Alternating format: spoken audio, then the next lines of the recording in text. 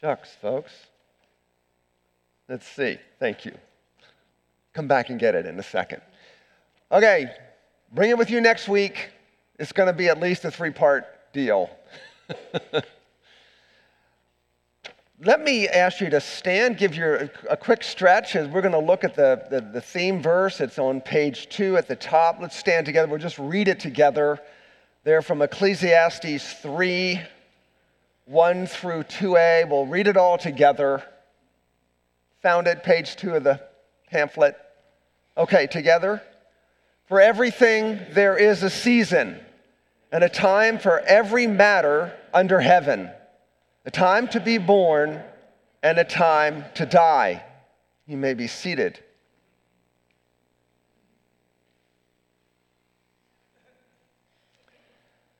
If I am driving to a place I have never been before, I always make a handwritten map of where I'm going. I know that's old school. Yes, I have Google Maps on my cell phone, but I don't trust that. If I've been invited to your house for dinner, and thank you to those of you who've had me for dinner, and you came out to the car, you would see on my front seat a hand-drawn map of how to get to your house. That is because if I'm going to a place I've never been, I want to know exactly where I'm going and how to get there. We are all going to a place after we die. God wants you to know exactly where you're going and how to get there. And that's why we're taking some time, 3 weeks at least, to look at the subject of death. It's the one thing that unites us all. It's pretty safe to say 120 years from now, none of us will be here. We will be eternally in one place or another. The Bible is incredibly helpful to tell you everything you need to know about death. And if you name the name of Jesus and you consider yourself a believer in Jesus Christ, you no doubt have sort of conflicting emotions about death. And the word we used last week, the technical vocabulary, would be the word ambivalence. Ambivalence is an English word that describes having simultaneously both negative and positive emotions about the same thing. So if you look at your handout on page 2, I've tried to capture the Bible's description of this ambivalence. So look at that at the top there.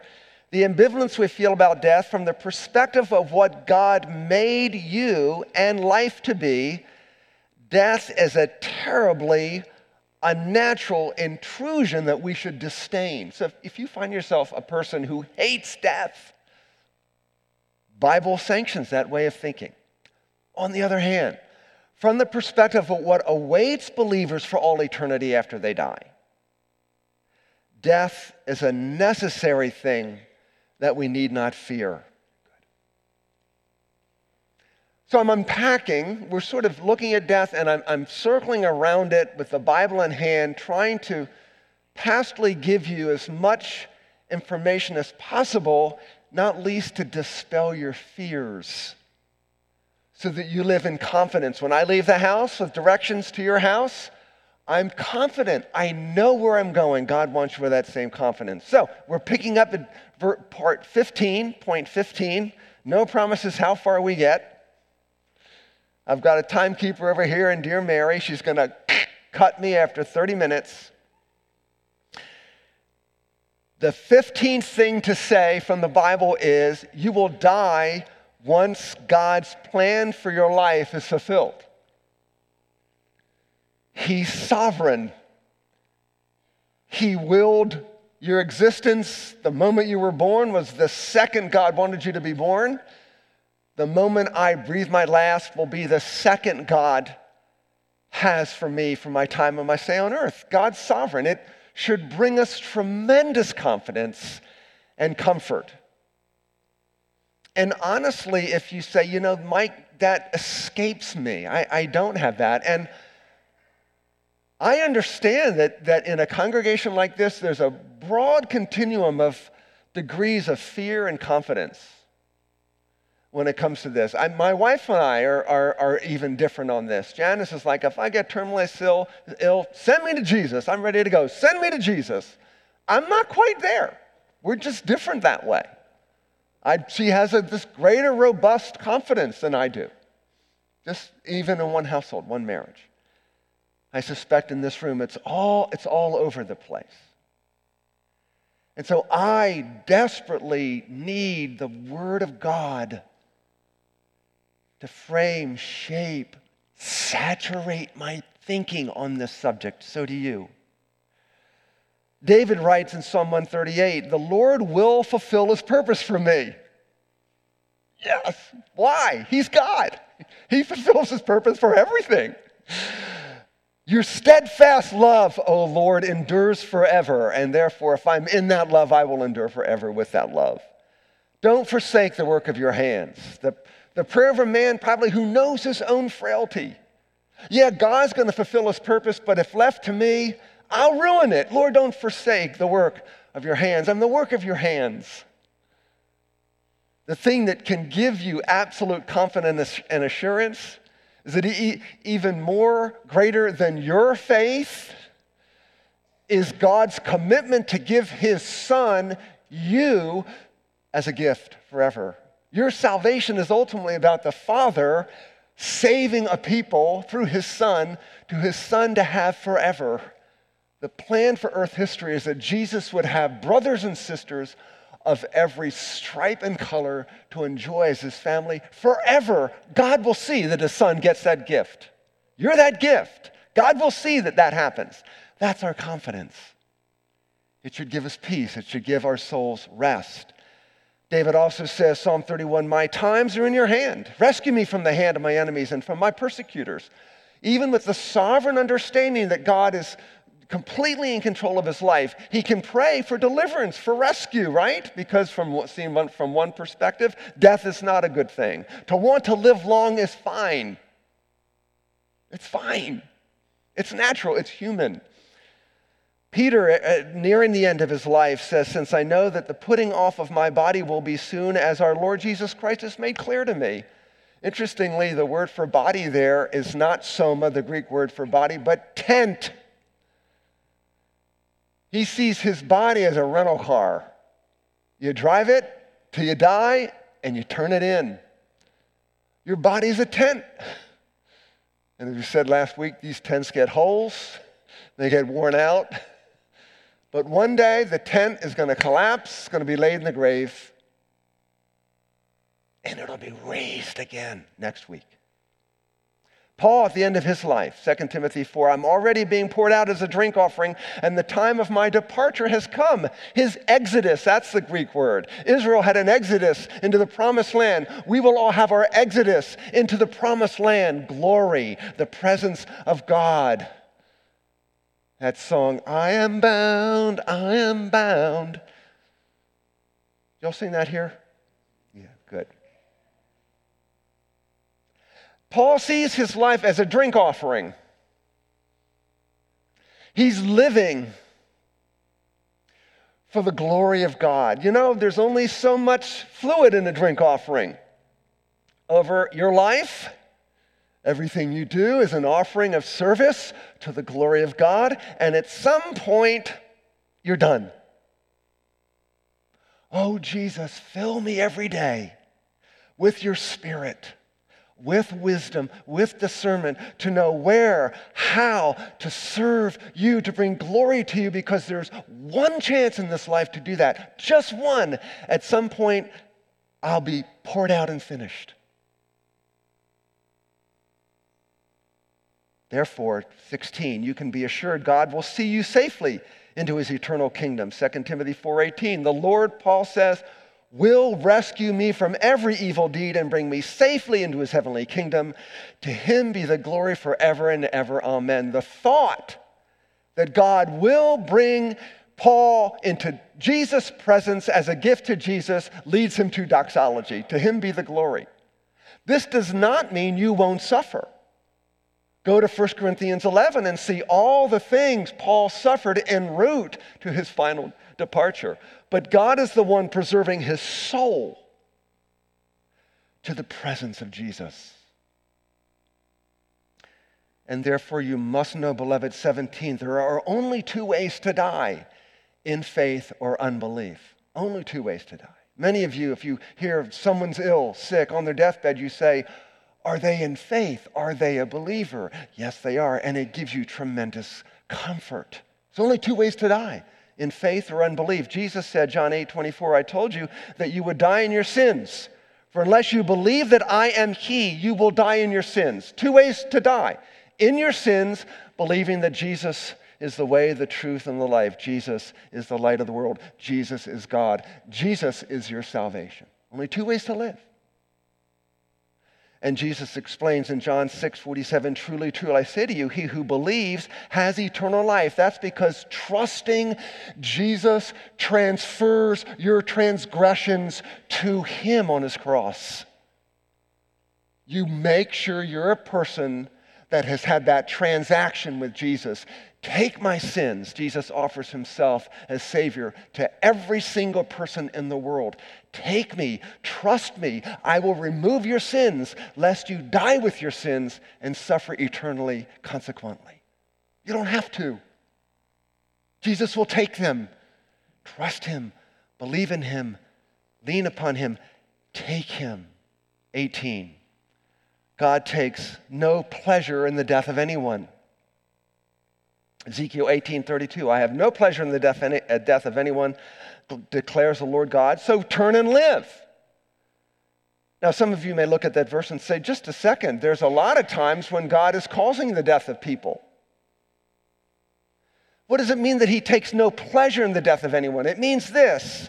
God is not pleased that human beings are dying. What is the reason they're dying? Sin is in the world. Death is not part of the world God created. He takes no pleasure in the fact that human beings die. It is a constant reminder that we rebelled against God in the garden. Death is here because of sin. God takes no pleasure in that.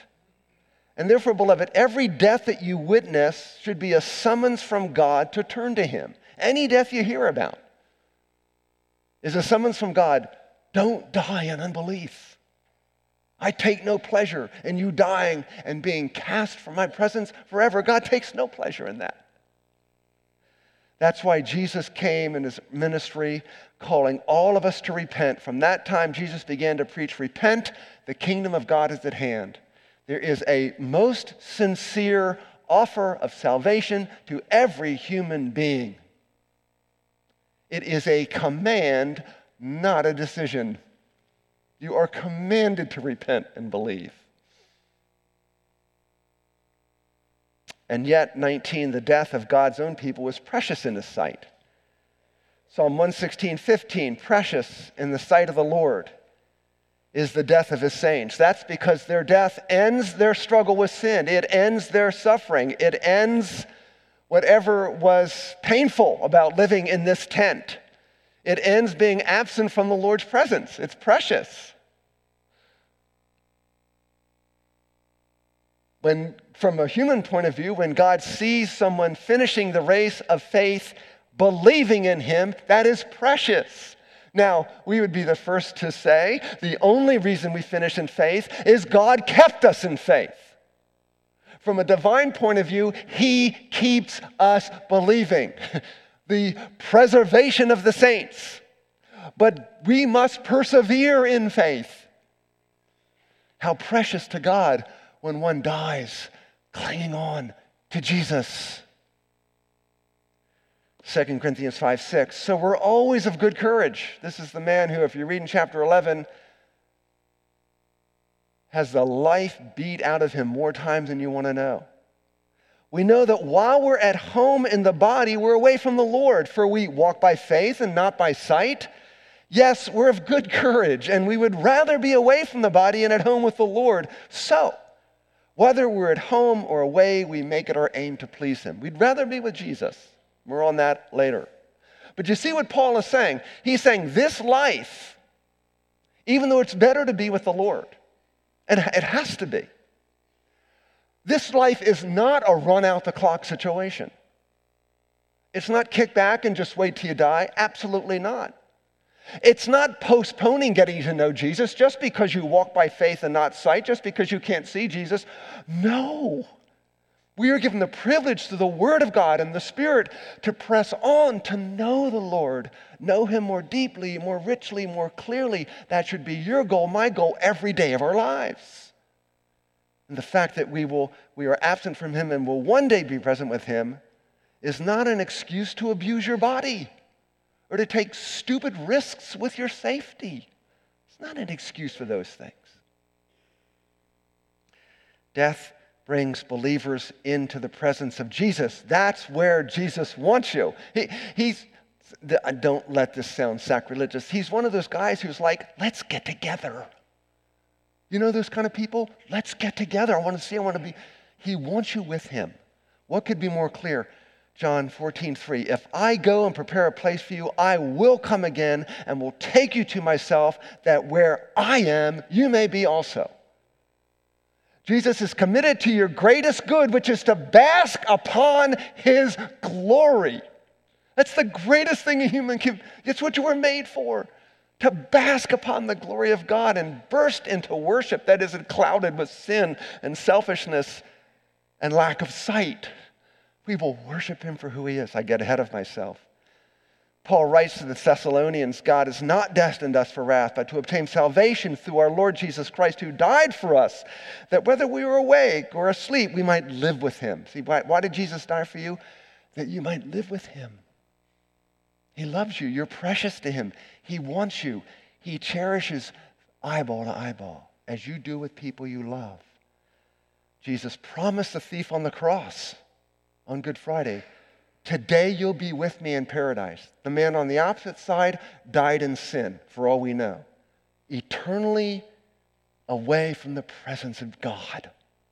Unthinkable horror. The thief, all he could do was trust Jesus. And there was a transfer, this faith in his heart, a transfer of his sins to the sins into the body of the man right next to him on that hillside outside of Jerusalem. Today, you'll be with me in paradise. How do you think he felt? No, he didn't have long to enjoy the joy of his salvation, right? He had an hour or so. Therefore, number 20, it is appropriate to grieve the death of our loved ones before the Lord. I probably don't need to tell you that. Christians know how to do what Paul talks about in 1 Thessalonians 4, which is grieve, but not as those who have no hope. If you've been to funerals of people that weren't believers, you see hopeless grieving. It's so painful. You've seen that, haven't you? Funerals where there's wailing and just death in people's countenances, and they know, I'm never going to see that person again. It's this finality to it. It is not final when beloved in the Lord die in faith. It isn't final. It's just a matter of time till a great, precious reunion. See, we know death is not the way it's supposed to be. We grieve because God made relationships such that when you love people, you're not supposed to be wrenched apart from them at death. It's not the way it's supposed to be. And this is what Jesus has come to reverse the curse far as it's found. Even Jesus himself, standing at the grave of his friend Lazarus, knowing in about a minute he's going to raise Lazarus from the dead and give Lazarus back to his sisters, Jesus is weeping. Mary and Martha are weeping. He doesn't show up and say, stop crying, everything's going to be good. We're going to go to heaven and be with Lazarus on that last day. Stop crying, I'm going to raise Lazarus. No, he entered into their sorrow. So does Jesus enter into your sorrows when you're weeping the loss of a loved one. He's weeping right there with you.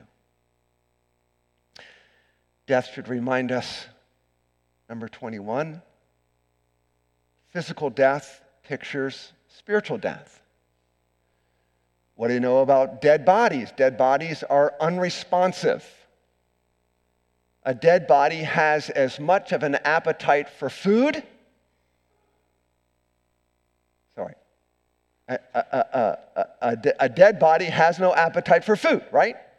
Nobody stood up in their coffin and said, I want something to eat. Beloved, that is a picture of spiritual death. When you are spiritually dead, you have as much appetite for God as a dead body has for food. Paul unpacks spiritual death many places. One, Ephesians 2:1, we were dead in our trespasses and sins. Jesus says, though, that when you believe in him, truly, truly, I say to you, whoever hears my word and believes him who sent me has eternal life. The present possession you get now, you're not waiting for. He does not come into judgment, but has passed from death to life. What I'm saying is every death you see should prompt you to say, am I dead spiritually or am I alive spiritually? How would you know? Appetites.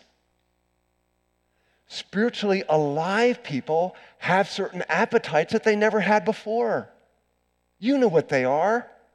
Not perfectly, not consistently all the time, but there's an appetite to give thanks to God, to walk humbly with God, to love others, to worship. You have an appetite for the Word of God. If you say, look, I've never had an appetite for the Word of God. I've never had an appetite to know Jesus. You're probably spiritually dead still.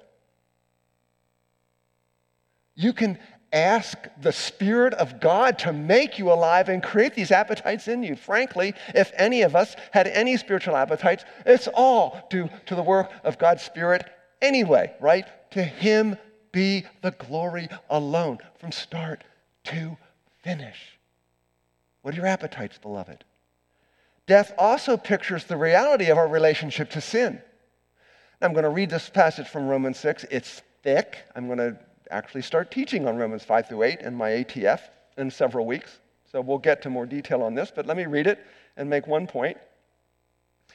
Paul is basically addressing the person who says, hey, if it's true that wherever there's sin, there's always more grace in Jesus to cover that sin. True? True? Yes. That's the good news of the gospel. Grace always outruns your sin. Then let's go on sinning to make grace look all that more greater. And Paul says, what should we say then? Are we to continue in sin that grace might abound? By no means. How can we who die to sin still live in it? This is the definition of a Christian. You've died to sin. For if we've been united with him in a death like his, we shall certainly be united with him in a resurrection like his.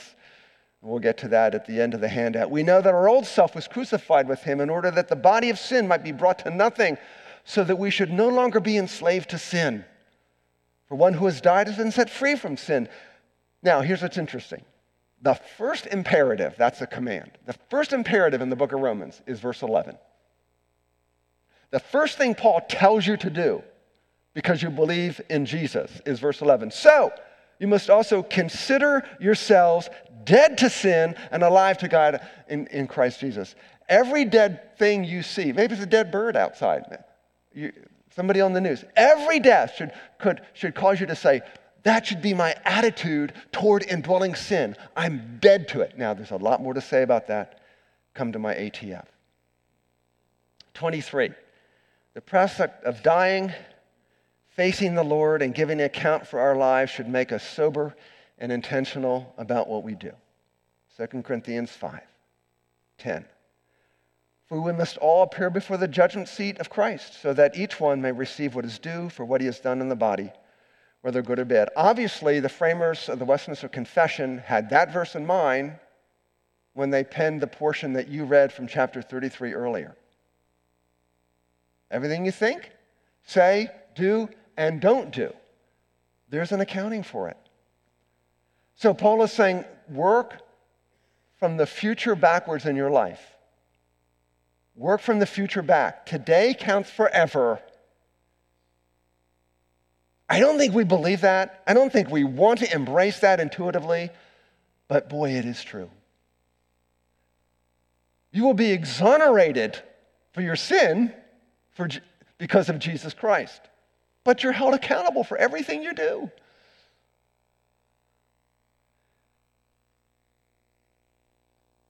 Where am I here? Sorry. Am I on 2 Peter? Yes. 2 Peter 1:10. Joe read it earlier. Therefore, brothers, be all the more diligent to confirm your calling and election.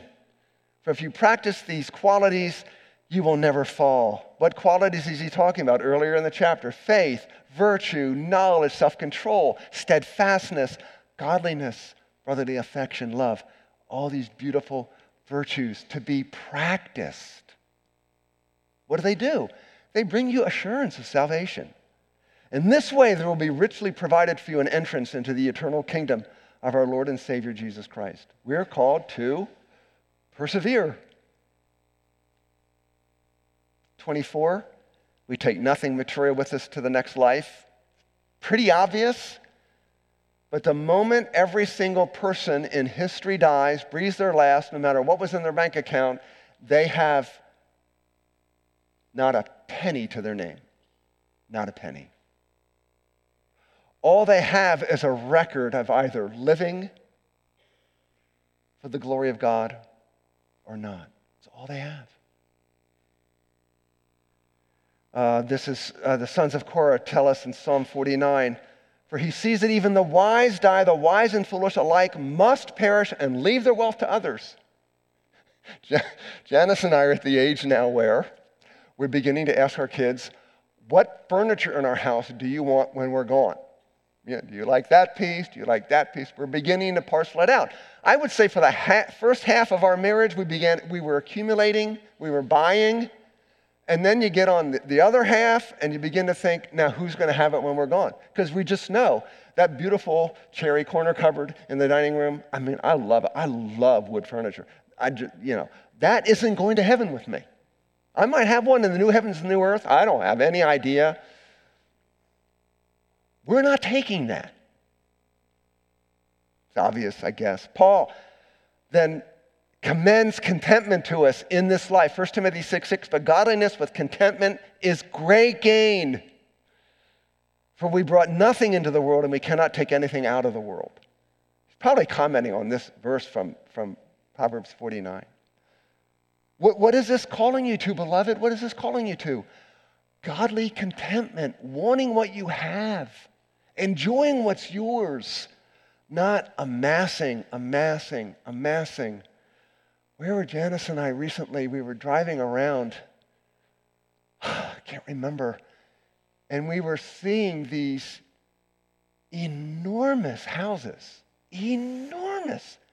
And I'm thinking, unless you had 50 kids, you wouldn't need a house that big. Just enormous.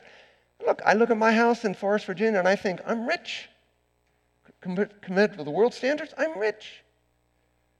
But how much do you need? We wrestle with that. Therefore, it follows, number 25, that your wealth in the next life is determined by what you store up for it in this life. This is exactly what Jesus teaches in Matthew 6:19. Don't lay up for yourselves treasures on earth, where moth and rust destroy, where thieves break in and steal. But lay up for yourselves treasures in heaven, where neither moth nor rust destroys, and where thieves don't break in and steal. For where your treasure is, there is your heart also. So what do you need to look at here? What do I treasure? Well, what does my heart have most affection for?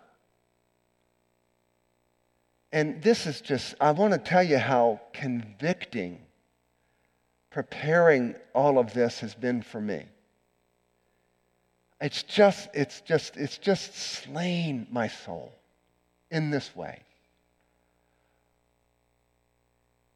I know the future is the presence of Jesus, but I just objectively don't long for that as much as I enjoy things in this earth. I just don't. I think my wife does. Got a lot to learn from her, as you can tell. But I am distracted and enamored and enthralled with all the good things this culture has to offer me. And consequently, I was confessing to Jesus last night, forgive me, nothing I desire compares with you, but I don't desire you like I should. Oh, I need his grace. I need his mercy. I need his work in my heart. I don't know if you can relate to that or not, but that's me. Look at what Paul tells most of us, because in the world standards, most of us, how are we doing? We good? Most of us are wealthy compared to the world standards. As for the rich in this present age, charge them not to be haughty, nor to set their hopes on the uncertainty of riches, but on God. You see how riches have a way of saying, trust me, trust me. You know, humanly speaking, the more wealthy you are, the less you know you need God. That's why Jesus said the poor materially are closer to the kingdom than rich. How hard it is for a rich man to enter the kingdom of heaven, humanly speaking. Humanly. Because riches give us a false sense of trust, satisfying our desires for God with things that aren't God. He says, instruct them not to be haughty, nor to set their hopes on the uncertainty of riches, but on God who richly provides us with everything to enjoy. So in the face of your wealth, go to the doctrine of God and study the immense generosity of God, the goodness of God. Let that fill your heart, and the things of this earth will grow, what is it, faintly dim? They're to do good. And this really is answering the question from the Matthew verse above it. What are the good things we're supposed to be storing up? They're to do good, to be rich in good works, generous, ready to share, thus storing up treasure for themselves as a good foundation for the future so they may take hold of that which is life indeed. There's a lot at stake. And here's where we end. Christ has taken hold of you, beloved, and if he hasn't, trust him, believe him today. Give yourself to him, that you may take hold of him who is life indeed. And there are profound implications, as I've tried to show you, for the way we live day in and day out now. Let's pray.